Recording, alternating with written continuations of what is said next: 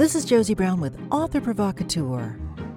In Kristen Contino's contemporary novel, A House Full of Windsor, divorced mother Debbie has an obsession with the British royal family, to the point that her hoarding of royal knickknacks leads her grown children to go to desperate measures. Their form of intervention? Convincing her to partake in a reality television show that helps hoarders confront the underlying issues of their mania. By juxtaposing Debbie's voice with that of her eldest daughter, Sarah, Contino reveals the underlying sorrow about a young, hasty marriage and its overriding effects on Sarah and her siblings. Throughout a heartfelt and humorous plot, all the players find a way to heal, move forward, and in the case of the novelist's two heroines, find the love that has eluded them. Kristen and I discuss how she came up with the book's plot, her own love of all things British, and how she found the inspiration to revisit this story after having set it aside. Kristen, I just want to tell you how much I loved this story. It is not a typical quote-unquote rom-com at all. To me, it's more like women's fiction because you've written this beautiful tale of love and loss told through the eyes of both a mother and a daughter.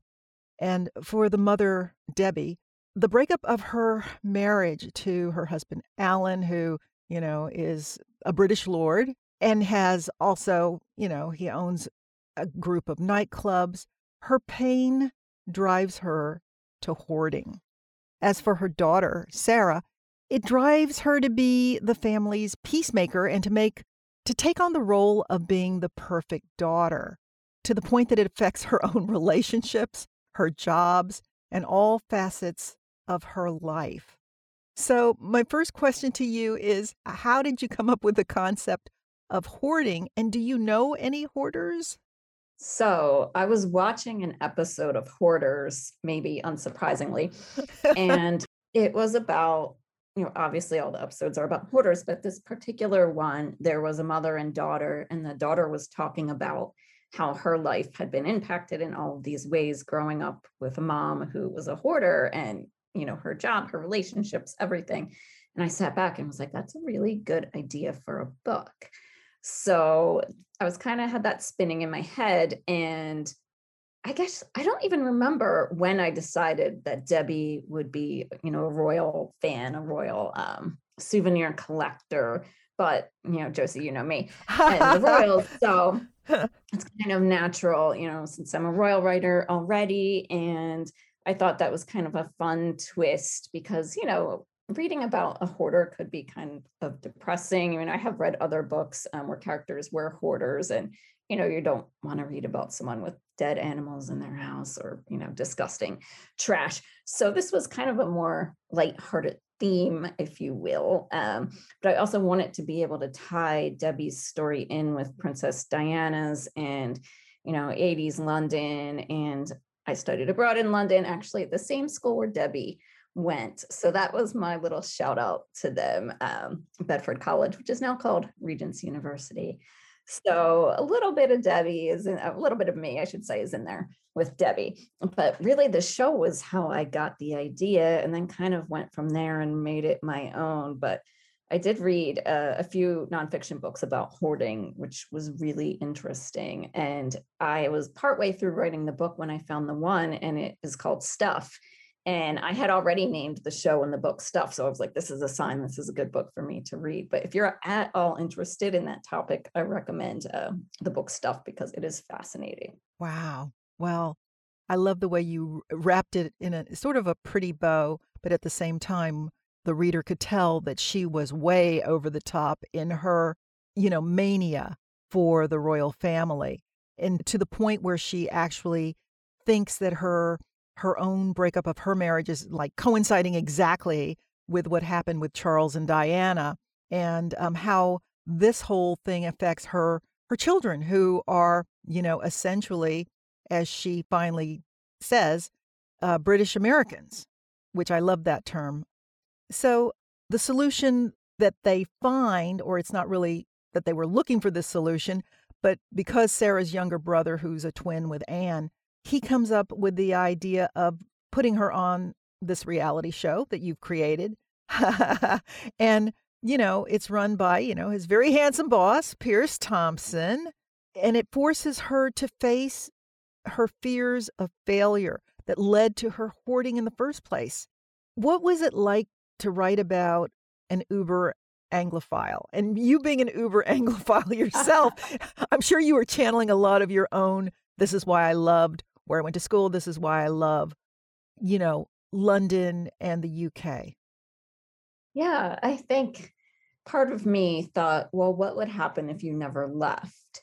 Because when I was there, and a lot of my friends felt the same way, we were devastated to have to go back to America because we loved it there so much. And, your time is up. You have to go back to school and your regular life. And that was a question I asked myself, well, what if you never left? And of course, her story doesn't really end up so great. She gets pregnant accidentally and, not a happy marriage, but yeah, that was definitely a question that I thought about when I was writing it. But yeah, it's fun to kind of channel certain things about yourself into characters, even though they might be quite different than you. Like I do have, a small royal collection, but it's not taken over my whole house. It's kind of in one room. Good. It's not Debbie worthy is what you're saying. No, she would think, you need more. My husband and I were antique shopping the other weekend, and I was looking like, do they have any royal stuff? And in my head, I'm thinking, am I becoming Debbie? Well, I'm looking behind you and I see a lot of royal stuff, or I should say Britishalia. So it looks really pretty. I like the way you've done your room. Is that your office? Yeah, this is my office. So this is the one room where I have my British stuff, if you will. Well, someday I hope you do a walkabout in your own office so we can enjoy it, as your fans as well. The other thing that I feel that you've aptly captured was in Sarah's search for her own perfection. She's pretty much kind of dead-ended herself in a job she's afraid to leave and in how she approaches relationships, which is to be not as open and free as she could be because she's also fearful of what guys she dates, what they will think of her, and in reflection of her family. You've really done a deep dive into her psyche as well, which I think is great because you're showing the reader that what your parents do can also affect you.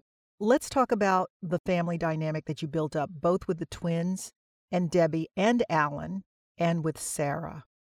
So Sarah, when I first started writing the book, I knew I wanted the daughter to be a total opposite of the mother.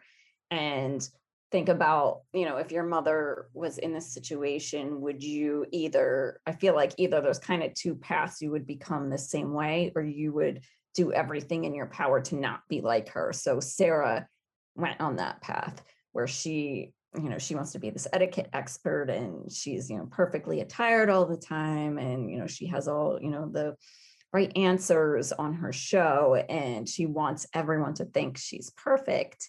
And that's clearly a coping mechanism. And her sister is kind of the same way, although in a different sense, where she's a stay-at-home mom, but she lives in this beautiful home and she has a wealthy husband and she wants to keep up appearances. And, she doesn't want to be on the show because she thinks, well, what will people in the community think about me? And Will he's kind of a free spirit, but I think he's also a people pleaser. And you can see how someone could end up that way when everybody is doing their thing and, trying to be perfect and trying to look a certain way. And I think Will kind of floats in between the two sisters who don't always really get along that well. So I thought it was interesting just in my own life or different family relationships or people I know watching sibling dynamics. I just have one sister, but I thought it'd be interesting how, having a twin and then another sibling, how they would all relate to each other. Right, right. I also like the fact that Will has this kind of sad dynamic with Alan, his dad, because he is the only boy. I mean, I'm glad you didn't make the twins boy. Yeah. And I'm glad you didn't just make one girl, one boy, but that you had this twin dynamic where they always have each other's backs, which I really love. And that there's not the selfishness or the jealousness. I didn't get that at all in the book. I got this cohesive were all for one and one for all, which I really loved. And the way that they protect their mom, even knowing how devastated she was by the breakup. Yeah. You also did a wonderful job of allowing both Debbie and Alan to share the blame for the destruction of their marriage.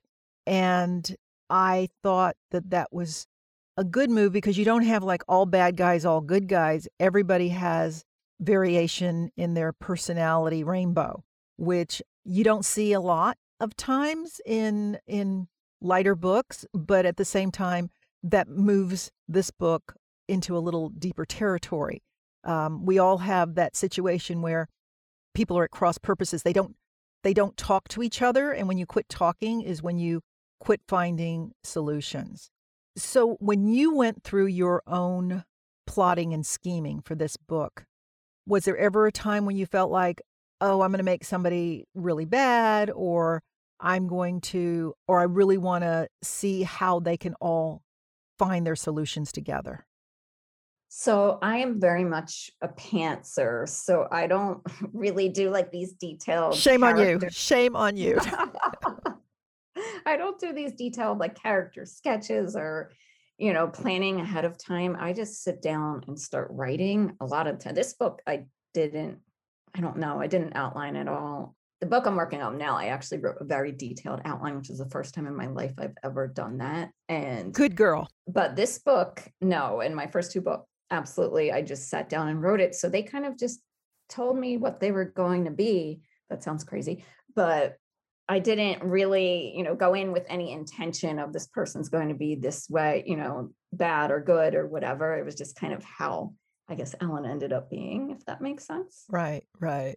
You've also done a good job of allowing the show itself to kind of make Debbie face up to her own issues. And how did you, in your mind, work out, okay, this was going to be a good thing versus a bad thing? Because I could see where that could easily have flipped her over the edge. So you mean at the end when she was kind of coming to grips with, Yeah, she kind of took what I liked is she took the initiative not to wait for them to take her to London, but to do it yes. herself. She decided, I'm going to face my fear. And I liked that because she went so deep and so low in having all these other people do things for her. Her children are always doing something for her, trying to make her feel better. It was time for her to do something for herself. And when did you feel like, I need to make her do this at this point, and why? So when I was writing those scenes with, them, she kind of hits her low point when I don't want to reveal spoilers in the book, but something happens in the book and it just kind of, she's like, why am I even doing this? And I thought, you know what, she kind of needs to take off. Like we needed some kind of dramatic event where she disappears. They don't, know where she is. Because at first I was going to just have her leave and not tell anyone. But I wanted her to take responsibility for her own actions and to show everyone that, she could make some change on her own. Because I think the kids, even though they were helping her, didn't truly believe that maybe she would be able to keep this up in the end. When the cleaners were gone and the hosts were gone, would she still be able to take action herself and make these choices? So I wanted to have her make a choice that would show people, okay, I'm serious, about getting help and changing. Wow. Yeah. Because, at some point, we all reach that point where we just look at our lives and go, what am I doing here? And I want to do something different. And I'm glad she reached that point. Otherwise, to me, it would have been a tragedy. Yeah. And I want to talk a little bit about the relationship between Sarah and Pierce, because I know you have them kind of in this dance. It's sort of Yeah. like a minuet of, one is pushing and the other one pulling, and they're kind of taking their steps slowly, but they see what they like and they act on it. And I really felt that that was great. So kudos on you for not necessarily making that the main point of the plot, but to make it sort of a moose boost of the plot. You just made it a savory joy. Oh, thank you. So what are you working on next? So I have been working on this book actually. So I don't know if I even told you this, but I took a break from writing for 2 years. And I wrote this book and it had gone on submission. It didn't end up selling and I put it away.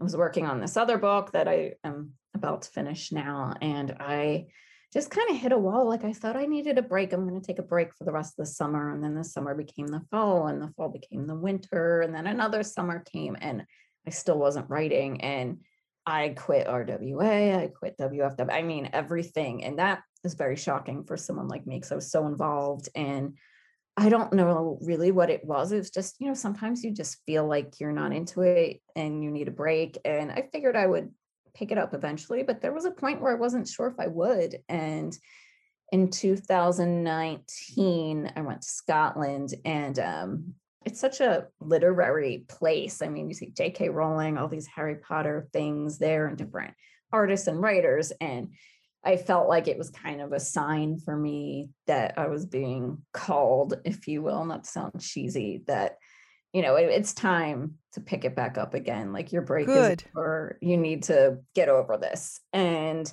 so during the pandemic, as many people did, not that it's over, but in 2020, I was like, all right, I'm going to pick up this manuscript again. And House Full of Windsor was actually called Sarah Says originally. So I picked up Sarah Says and I decided to, make a couple tweaks and, the rest, as they say, is history. But I totally didn't think 5 years later that this book would be coming out because, when I first wrote it, it was not right for the market and, how it goes with all that. So it's definitely a pleasant surprise from my 2020, but I just really started working on this other book that, I had started a few years ago again in the past few months. So it's very, very close to done, but it's not the same as A House Full of Windsor. It's not the same characters or anything. Great. But it's contemporary. Yes. Great. I'm glad that you picked up on the fact that the market today is different from the market back then, because I think a lot of writers do that. They kind of like shelve something for a while and then pick it back up.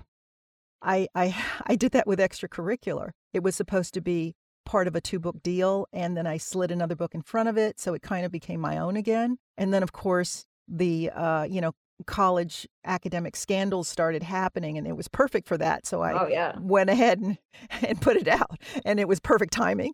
But because it added a whole other thing. You had the whole the FBI component of it made it a whole other thing than just a cheating scandal. But I think that's something that writers should keep in mind. Don't throw away your orphans. Hold on to them. And I think you did a beautiful job with how your orphan found a wonderful home, and it's a wonderful story.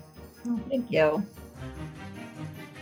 Kristen Contino's A House Full of Windsor is in bookstores now. This is Josie Brown with Author Provocateur.